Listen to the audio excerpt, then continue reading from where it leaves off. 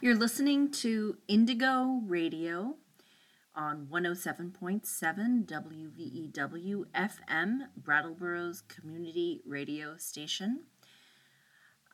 We are a group of educators who are deepening our understanding and making connections. And we are on the air every Sunday from 1 o'clock on to 2. We used to be on at noon, but due to COVID, we switched to 1 o'clock. So please do catch us live every Sunday by tuning in to the radio, or you can catch us anytime on iTunes podcast. You can look up Indigo Radio or on SoundCloud.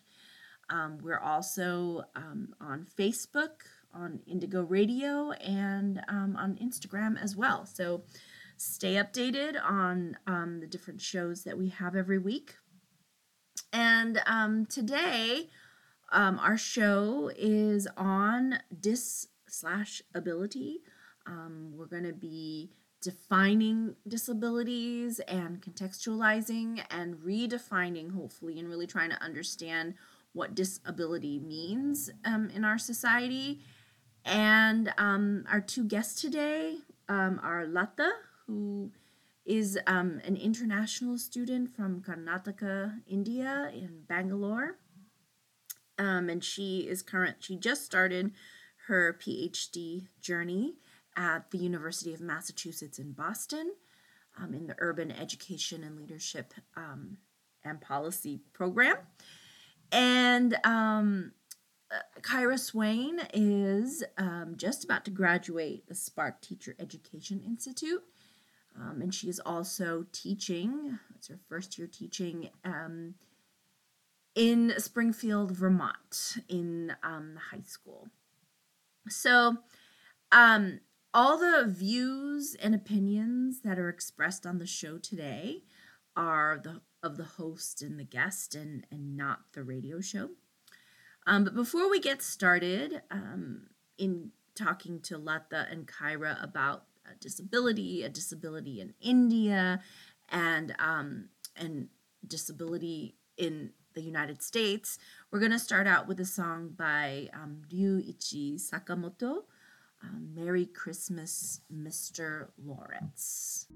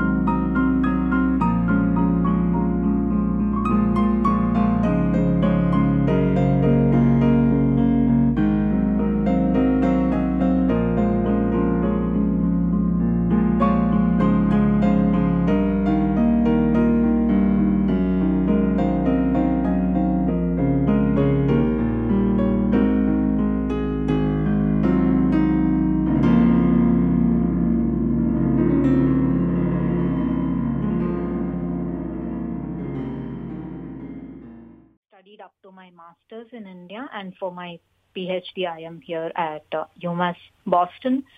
And my interest of study would be in field of gender, disability, and education. And overall, to speak, it is in inclusive education. Mm-hmm. Great. And that's perfect for our topic today. And Kyra, if you would like to tell us a little bit about your teaching experience in special education and what you do, yeah. So this is my first year teaching at all. Yay. And so I'm in special ed, and I think one of the things that I've been kind of grappling with is the balance of the paperwork and spending time with the students and planning out activities and lessons. I work with small groups of students, and so that helps a lot as far as getting to know the students one-on-one, and that brings out a lot of different directions that we can go and topics that we can study and based on their interests and things that they're curious about. Great. So I'm going to put the question to both of you, and you can both answer it. Of how do you think about what disability is? Like, how do you conceptualize it? What does it mean? Does it have different meanings in different contexts? So if you could sort of give us what you're both thinking about what that means. Okay. Kara, do you mind if I go first? Go ahead. Okay. So according to me, disability is something that is only like physically that may restrict person to do something like so-called the world expects him to do, but him or her to do. But there's definitely different ways of doing it with required accommodations. But disability does not limit a person to actually do anything, but maybe it makes them do, or it is possible for them to do it in a different way. Right? So it's like, that's what I understand disability as, but officially there are some definitions. As you know, in the US there's ADA Act, and then in India we have Persons with Disability Act 1995, and recently we had Rights of Persons with Disability Act in 2016. The 1995 Act in India speaks of only 5 to 6 disabilities, but whereas in 2016 Act it speaks of 21 types of different disabilities. So even recognition of certain disabilities was a difficult thing, is what I understand, before certain years.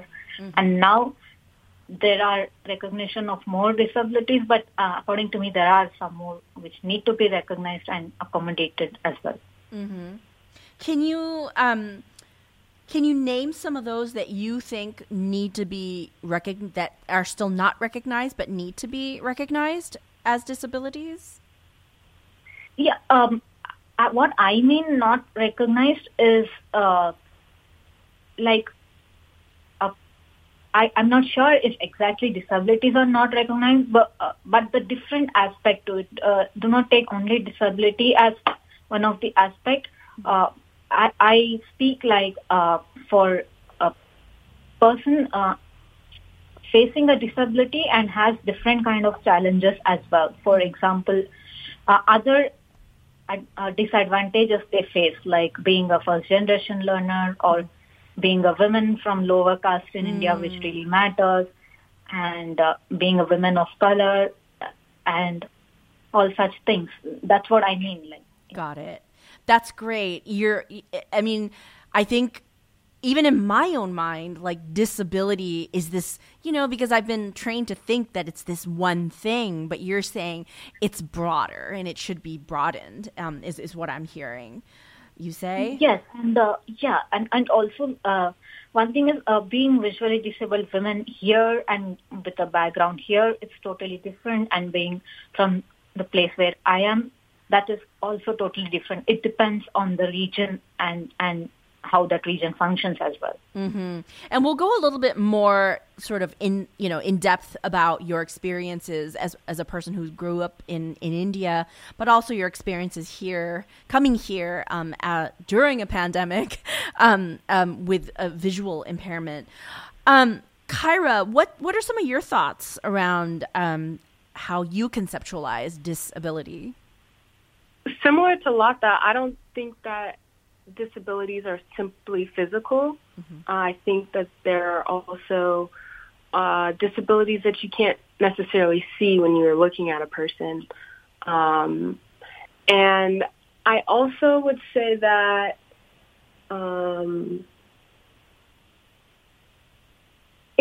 I think of it as I mean, like you said, Nina, I've been taught a lot about kind of like trained in what it is and what it isn't. But I've been trying to redefine it for myself because I don't think that it is simply physical. And I also don't think that there's a lot of stigma around having disability in definitely this country, and I would say the world. Yeah. And so I don't think of people with disabilities as any less than. Like Lata said, they're navigating the world in a different way. But I think that the world isn't necessarily structured in ways that are helpful for people with disabilities. I think that there's a lot of added challenges, like Lata kind of started to talk about as well, with, it intersects with other things, with gender, with race, with class, and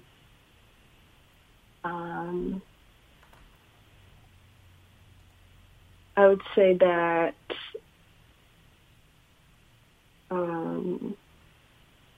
when you look at all of those layers, it kind of reveals some of the inequalities that are there. Mm-hmm. And mostly maybe also, Nina, there are invisible disabilities. Like, for example, Lata might not be, though Lata is a visually disabled one, she might be able to do something, and the same other colleague of mine might not be able to do something. And how do, and not only of person with disability, but even, like, for example, Nina or Kara, even there are some things that you don't know, or maybe you cannot do or something like that at certain point of time. Like, see, what ableism today, it can be disability tomorrow as well. There's no specificity like that.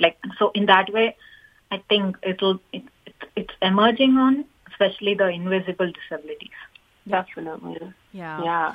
And I really like how you both said doing things in a different way.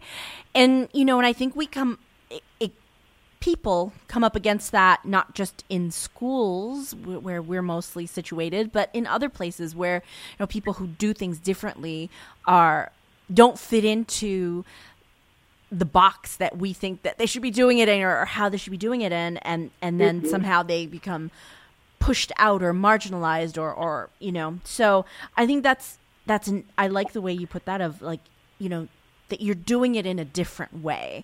And I think that's important, but that also, to be honest, disability issues is not something that, I've focused on in my work, or I've focused on a lot. So, but I'm super interested, and I first became interested in critical disability studies, and I was like, oh, that's so interesting. And I remember the thing that really struck me about what was said in what I read, I can't remember what I read, but it was some book about critical disabilities, is, flipping how we look at it, turning it around, because the focus is the person is disabled, right? So the focus is on the disabled person, but turning those eyes around and looking at the society that's constructed, right?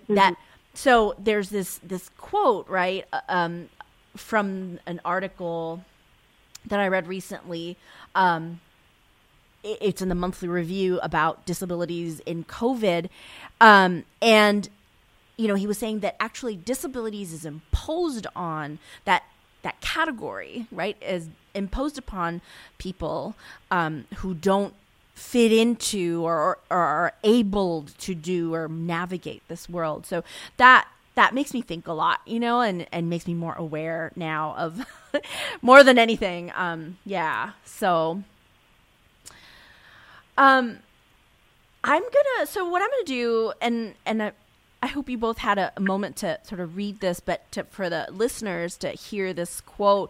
There's a book that someone told me about this past summer called Capitalism and Disability, and it's a collection of writings by Marta Russell. And so, she frames disability and situates disability in the political economy. And so this is the quote here: reconceptualizing disability as an outcome of the political economy, however, also requires acknowledging the limitations of the minority model of disability, which views it as the product of a disabling social and architectural environment. In this view, the fundamental source of the problems encountered by disabled persons is prejudicial or discriminatory attitudes, implying that by erasing mistaken attitudes in society society will accept difference and equality will flourish. So this approach diverts attention from the mode of production and the concrete social relations that produce the disabling barriers, exclusion, and inequalities facing disabled persons. So in other words, if we think about disability in this sort of minority frame of mind, that it's just changing people's attitudes or just changing, the environment so we have ramps for people in wheelchairs or other accommodations, then that's she's saying that that's missing the point. So I'm just curious what you think about that.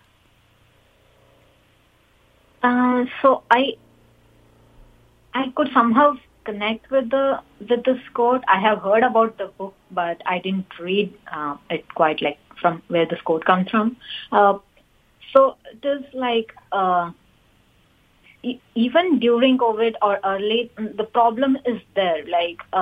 Like disability person is labeled like you cannot do certain things, but when especially in educational spaces or workspaces or something, but it's not that they cannot do, it's that particular spaces need to be designed or accommodated to in order to equip to needs of the person with disabilities is what I think. Because when they are catering to so many so-called non-disabled people, and they can as well cater to person with disability needs, there are ways to do that. And it depends again on which type of physical disability the person is facing, which actually is recognized. So accommodations definitely can be made, and then it is possible for even person with disability to work with so-called other non-disabled people as a mainstream in the mainstream society with complete inclusion. Right. It also depends on the mindset. Like if there's a saying, right? If there's a will, there's a way. So I think that's possible. Yeah, definitely. Kyra, what are your thoughts? I kind of agree. I think I agree with her about, changing attitudes and prejudices, making more accommodations isn't the root of prejudice isn't the root of why some people are put in the box of disabled and some people are put in the box of able-bodied. I think it's around one, your ability to labor, and the other and I mean there's a lot of ideas then that are brought in to kind of build that up of like, that's where the labeling comes in, and the mistreatment comes in, and but it's I think it's going to need to be, it's going to have to be a structural change in the way that we're organized around work and and how we value people, you know, because every single human being is valuable, has knowledge, right? And it's not that someone that has a disability is less than. I agree with this point of Kaira because in my experience, and I have heard experiences of other persons with disabilities, they first see the disability and then that person. Why don't they see first them as a human being? And if any of their other identities are pushed backward, but disability comes first. That's just because it's visible. So how much things are given importance in terms of visibility. Good point. And I'll finish the quote, you know, and sort of, and that, to add to what you're saying, Kaira, also is to continue. In contrast, we take the view that disability is a socially created category derived from labor relations. And another part of that chapter, it was an introduction to the book, as work became more rationalized. So we're now, you know, thinking about work and our society and disabilities more historically, right, requiring precise mechanical movements of the body, repeated in quicker succession. Impaired persons, the deaf, blind, mentally impaired, and those with mobility difficulties were seen as, and without job accommodations to meet their impairments, were less, quote, fit to do the tasks required of factory workers and were increasingly excluded from paid employment. And I did a little digging of, like, you know, in the book, she talked about, you know, people with disabilities have a higher rate of unemployment. And I looked at the Bureau of Labor Statistics, and that is still true, that people with disabilities are more unemployed. They don't have the job. So, you know, what does that mean? Like, they're not, the accommodation, as you were saying, right, is not put in place so that they can be part of society and part of working. So, yeah. What we'll do, so we're going to take a little song break and a little breather, and when we come back, we'll continue the conversation, and we'll sort of shift to talking about disabilities in India, and some of Lata's experiences in India. So we'll take a couple moments here, and I picked out a special song here called Sitar Metal. So it's a group from India who plays heavy metal with a sitar, and this is a song called When Time Stands Still.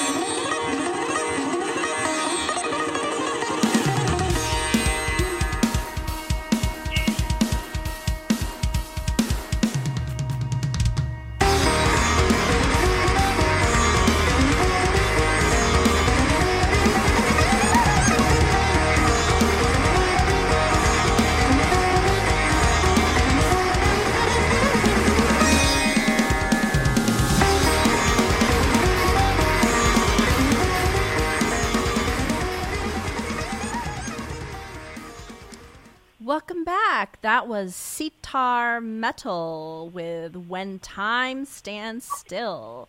I always love the fusion of sort of classical instruments and sort of the modern rock. So that was that. So you're listening to Indigo Radio. We are always making connections and trying to deepen our understanding as educators in the classroom, in the local, and also in the global. And you are also listening to us on WVEW-LP Brattleboro, 107.7 FM, your community radio station. And today our topic is disabilities, and our guest today is Lata and Kyra. And so in this second section, I wanted to focus a bit internationally, Lata, about disabilities in other places and what that looks like. So Lata is from Karnataka, in Bangalore, to be specific. This is the city of Bangalore, in southern India. So, Lata, could you tell us about your experience growing up and going to school and living in India as a person growing up with visual impairment? Yes. So, my parents are not formally educated. They didn't go to school. So, it was sudden shock for them, like, as soon as they came to know that I cannot see. I don't know if they were aware when I was born, but as far as I know, I think they were not. But later on, they understood it because there was no certain movements like how usually it is expected of a newborn or a little growing up baby. So when they got it checked, they understood the problem, but they didn't know that special schools exist for visually disabled people or other types of disability students as well. So they put me to a regular school with some negotiations. I don't know what negotiations they had and how they made them agree to a visually disabled person join to a regular school or integrated school. Mm-hmm. But how I managed there was like I had a little more vision by then, which has reduced gradually. So it was like the teacher used to write the question and answer by a pen with using different colors in a big font size, and so I used to write the same thing using a pencil. So this is how I learned, and I don't know if that helped me at all, but even they had no idea how to do that. So anyway, something better than nothing. That's what they did. Mm-hmm. And then it was that particular school principal and her partner who found a school that caters to serve the visually disabled students, mm-hmm. and then they joined me to special school. Otherwise, till my almost third standard, I just studied in an integrated school because nobody around me knew that there is a school for visually disabled students as well. So, and then I was put to the special school and rejoined to second standard where I had to learn Braille and other things required. Can you tell us what second standard is sort of like equal to here in the U.S.? Is that like high school level or? Second standard is, in my understanding, I think here we call it a second grade, and first standard is like first grade. It's got it. Okay. Thank you. Got it. So for a time you went to a special school for people with visual impairments. Is that what I heard? Yes, from second grade until 7th grade, I studied in a special school for visually disabled people. Got it. Okay. And then after that, after the 7th grade, did you join sort of the mainstream schools, or did you stay in a school that was especially for people with visual impairment? As far as I know, there are not many schools that cater to the needs of visually disabled students from 8th grade or 8th standard. There are only till 7th in India, mostly.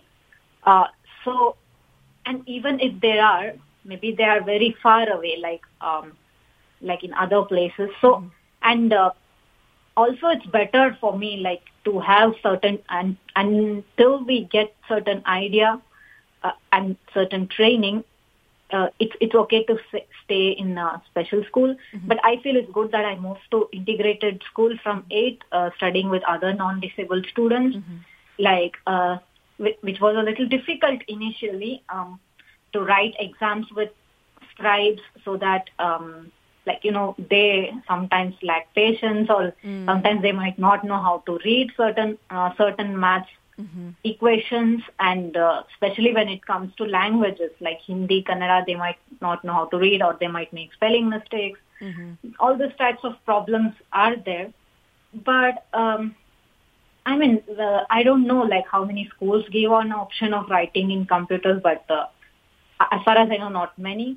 But so not that also included my school, where we were not like allowed to write on computer, or they did not even think of it. So we literally wrote our exams with scribe, and then we didn't understand much of the maths and science what is taught in class.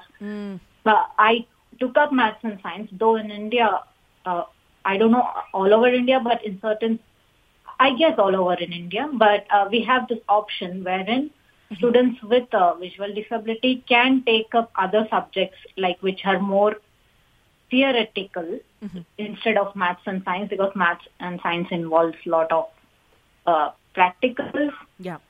And maths involves a lot of columns, rows, and et cetera, I don't know. And then, so we have this option of taking up theoretical subjects, like you can take up some music, and you can take up political science and additional economics subject like this. But some of my other classmates who were visually disabled, they had taken, and couple of us had taken maths and science and did manage it with some accommodations from not the school, but we had some special maths classes after the school.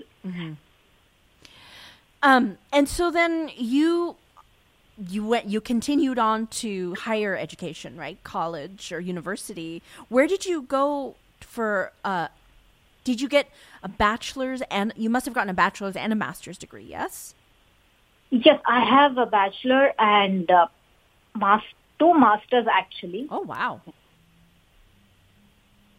So my bachelor's I did in Bangalore, and my 2 masters I did in Mumbai, Tata Institute of Social Sciences, India. Oh wow. And I'm just curious, just because of our experience, yours and mine here in the United States with a higher education, institution here, was the higher education. It sounded like once you integrated into schools that were for everyone, that they tried to accommodate the best they could. They were trying to figure it out. But what about when you got your bachelor's and your 2 masters? Was the higher education university did they accommodate you? Yeah, like Tata Institute, obviously it's and St. Joseph College, where I studied my bachelor's, they are well recognized universities or colleges in India. So it is actually legally binding on them to do so. But again, not 100% they were doing. I have no hesitation in saying this, because what has done, I give the credit that it has been done. But at least in St. Joseph College, like apart from academic accommodations, there was like other accommodations, like on the sports day of the college, there were some 2-3 hours, or at least 2 hours, for person with disability. They would also include. They were also included in the sports day, where all other students are on the sides of the ground, and the ground is left only for students with disabilities. And there were some games that played combinedly, like for example, Kaira and Lata play a game. So it's like how Kaira also get that experience is that we, for example, there's a 3-legged race. So we tie up our legs, and then like this, we also had games on the sports day. that gives equal experience to students with disabilities as well in that college. And much practice goes on to this before the actual sports day. Right. So even students with disabilities were given at least 45 minutes to 1 hour practice before the actual sports day. And there were some volunteers from the class and from other classes who helped us during the practice and very much during the actual sports day. Right. It's so interesting. When I was growing up in Japan, we had sports day as well, which is exactly what you're saying. Like, you do all these group games and things like that. I've never heard about it or seen it here in the United States, but it seems common in other places to have a sports day, which is a day where, I think, right? I mean, correct me if I'm wrong, Lata. It's, you have a team and then you do these sports and you play these games, and that's pretty much it. And I mean, when I was in Japan, your parents came and they watched and that was it. But yeah. Yeah. And also, Naina, we can, even you and me can play a game together. That's what the concept was there. Yeah. It was not, there were some sports only for students with disabilities and there were some sports combined. Yeah. The intention of the sports teacher there was even the other students must get the experience how we manage while playing the sports. Mm-hmm. Why I mentioned the sports day incident was there is a lot of stigma or prejudice that person with disability cannot play anything, cannot involve themselves in any sports activities, physical sports activities. But that's why I specifically thought of mentioning this sort of inclusion. And also the staff there or the management, if I may say, they were ready to learn also from us, how they can make accommodations to make us feel more inclusive. This, to be frank, I'm not seeing here or not even in master's college I have seen. But my undergraduate college, they were ready to, and at least, if not never, a little bit later, they used to try their best to do that. Yeah. That's really important. And I appreciate that you brought that up, right? So it's the whole institution doing things visually, meaning people can see it and participate in it to include people with disabilities. That's, yeah. Awesome. What were what do you, for you, what were the biggest challenges going through school in India with a visual impairment? Yeah, the biggest challenges for me were that I am a first generation learner, and whatever support usually the non-first generation learners get, so I don't get that, obviously. And since my parents also don't know how to support, and even the schools don't know how to support, it's then and then, when the situation comes of difficulty, then and then, we have to try and think solutions on the spot. But there's no fixed way or a sorted way that can be followed each time. Yeah. Right? So it's really difficult. There was no standard way that should be followed, when these difficulties arise. Because I know that there was no much interest, I think, and for the managements to do that. It's they just have us. Okay, they have us. That's all. Mostly I felt that. As I told, in my bachelor's college, things were slightly better. Yeah, that's what I think. And another challenge was of traveling, because till 10th I had to not travel using a transport. It was a walkable distance, except for the first special school which I joined after being in integrated school till 3rd. Again, I joined to 2nd grade in special school. So except for that, there was no much traveling till my 10th standard, or 10th grade. So in India, 11th and 12th are also called colleges, pre-university college. That's PUC we call it. So from when I joined my PUC, it was more challenging to travel using public transport. Like I had to change 2 buses while going to college, and again change 2 buses while coming back. And like I used to somehow manage it with a walking stick. And then my mother, she used to come with me initially for 1-2 weeks, and like even she don't know like how to exactly show me, but like she came somehow, and she managed to like me instructing her like how probably it can be done. So we somehow managed like to find out the spots where I should get down and where I should take the next bus. And sometimes the drivers might be sensible or sensitive enough, or and most of them are not. Yeah. So there are instances like once I fell off from the bus when I was coming back, and the driver, thankfully I fell a little away. Otherwise, I don't know, I wouldn't have been here. Like the tire would have gone on me. Oh my and gosh. I didn't even. I thought like nobody saw me, but there were people like who know me, like because every day I get off the bus and get in the bus. But I thought nobody of my relatives saw me and nobody of my family will know. Yeah. Unfortunately, one of my cousins, she was just on the other side of the road at that time. Thank goodness. And she saw, but she didn't come to me that time. She went and told her parents, and then everyone is coming to visit me what happened. And I was, except a little scratches here and there, nothing usually happened.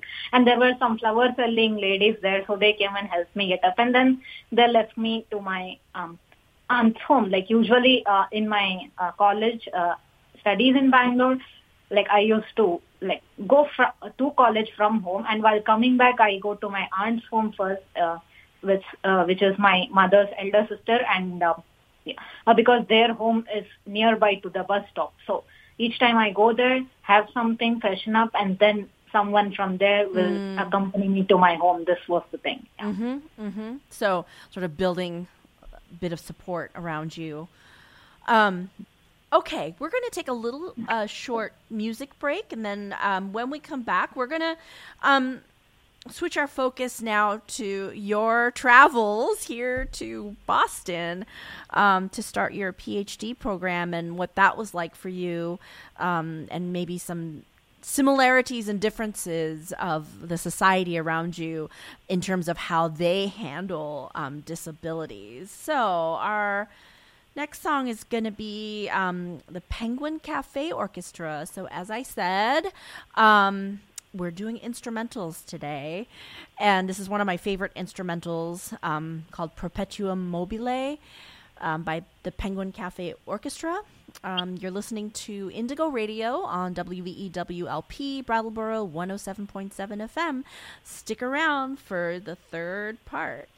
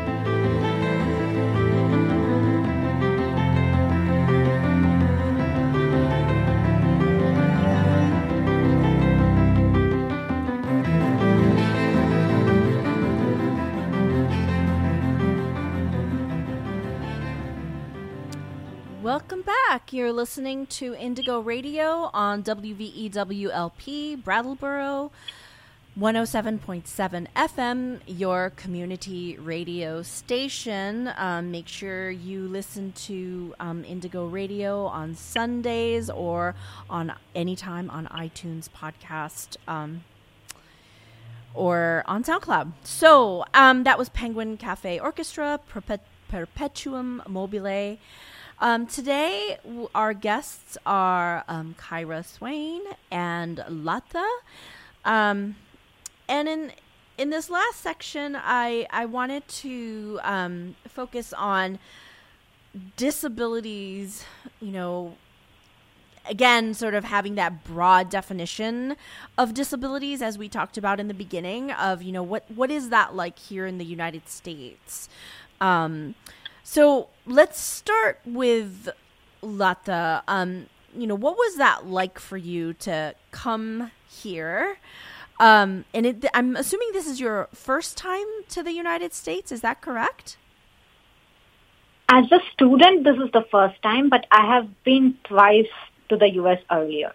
Okay, great. So as a student, what has it been like? Because we mostly talked about your experiences as a student in India. So what has it been like? What has it been like here in the United States?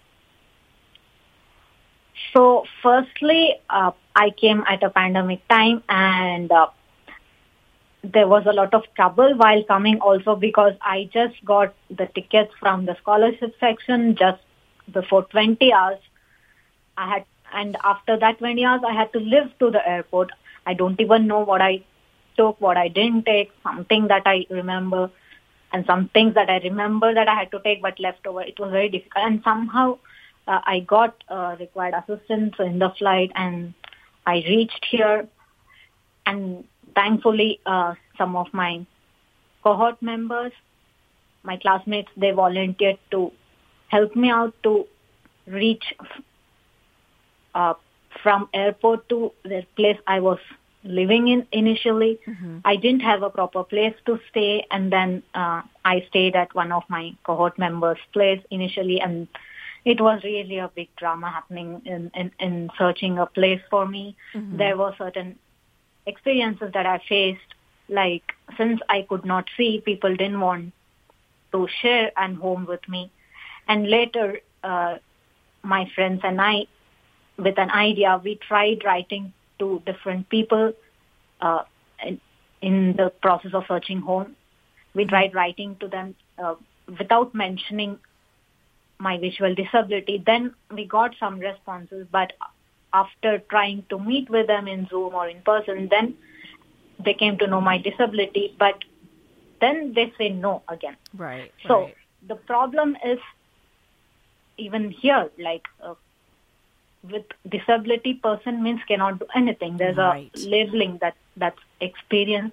But for me, this sort of experience here is a little surprising. Means I know that this place also might not be completely inclusive or something, but it was kind of a surprise experience for me, because we have this view that United States being a superpower or something like that, it might be very inclusive, situations might be better. So we, coming from there, we have certain expectations that we will be having a good experience here. Right. But in this, so this is sort of a learning experience again. And I don't know, like sometimes I wonder, if not for my cohort members and other friends here, how would I even be able to find a proper place? Yeah.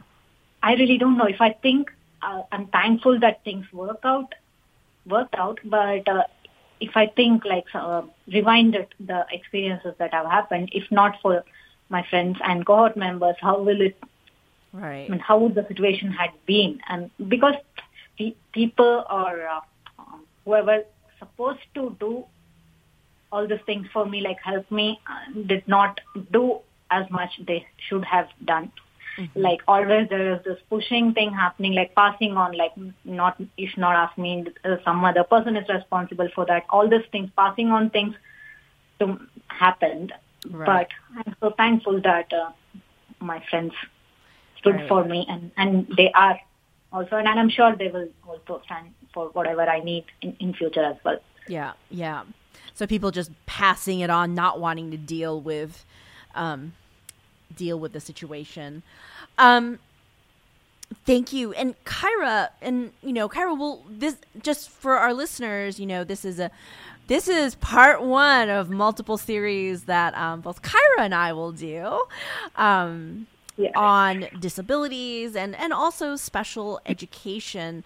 And and going off of something that that Lata just said about people thinking about disability as a person unable to do things, and that label disability really sort of makes us think that, right, that they're unable to do things. And with my experience with Lata, she's able to do incredible things. I mean, the fact that she's here, doing a PhD program, I think is a testament to that. So Kyra, tell us a little bit about your work and how this concept of disability sort of fits into your work and what you've seen and what you've experienced so far.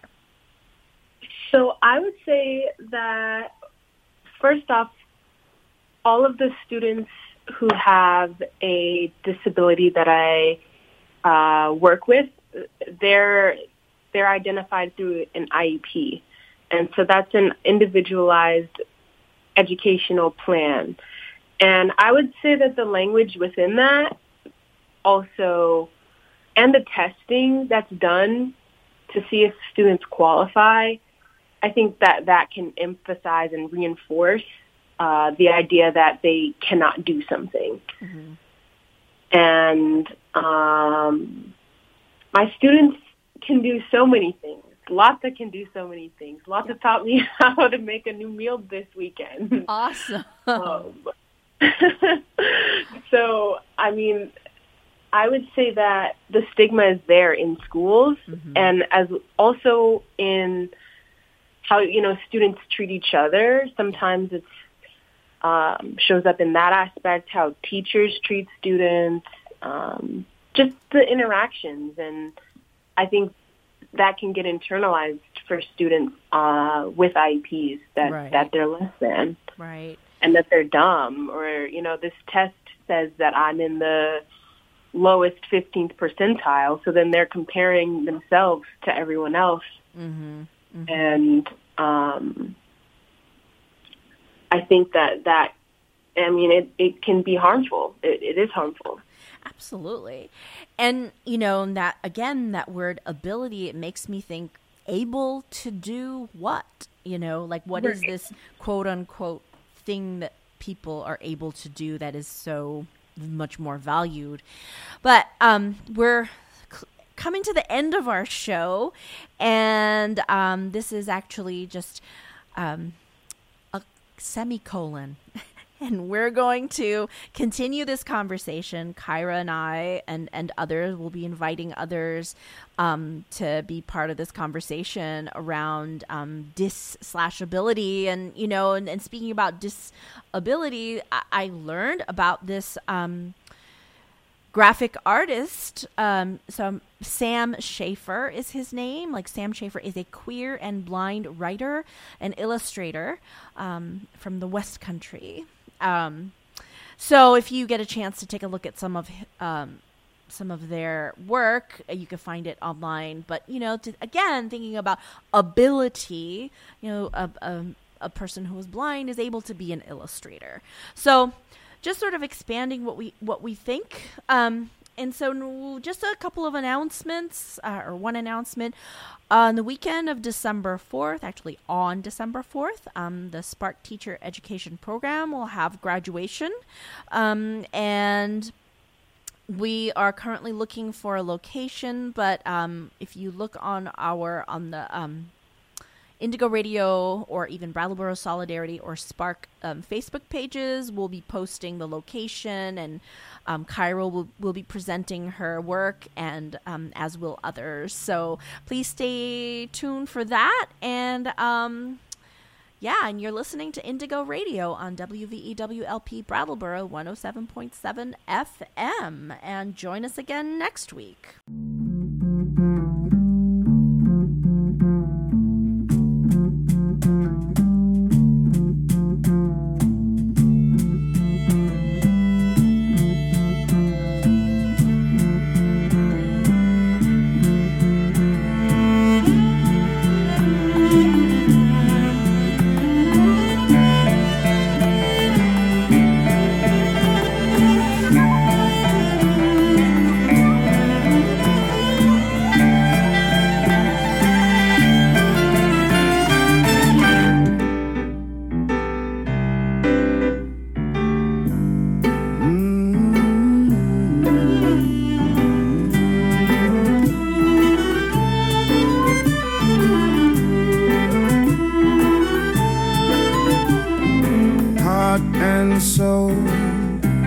Fell in love with you, heart and soul, the way a fool would do, madly, because you held me tight and stole a kiss in the night. Heart and soul, I begged to be adored, lost control, and tumbled overboard, glad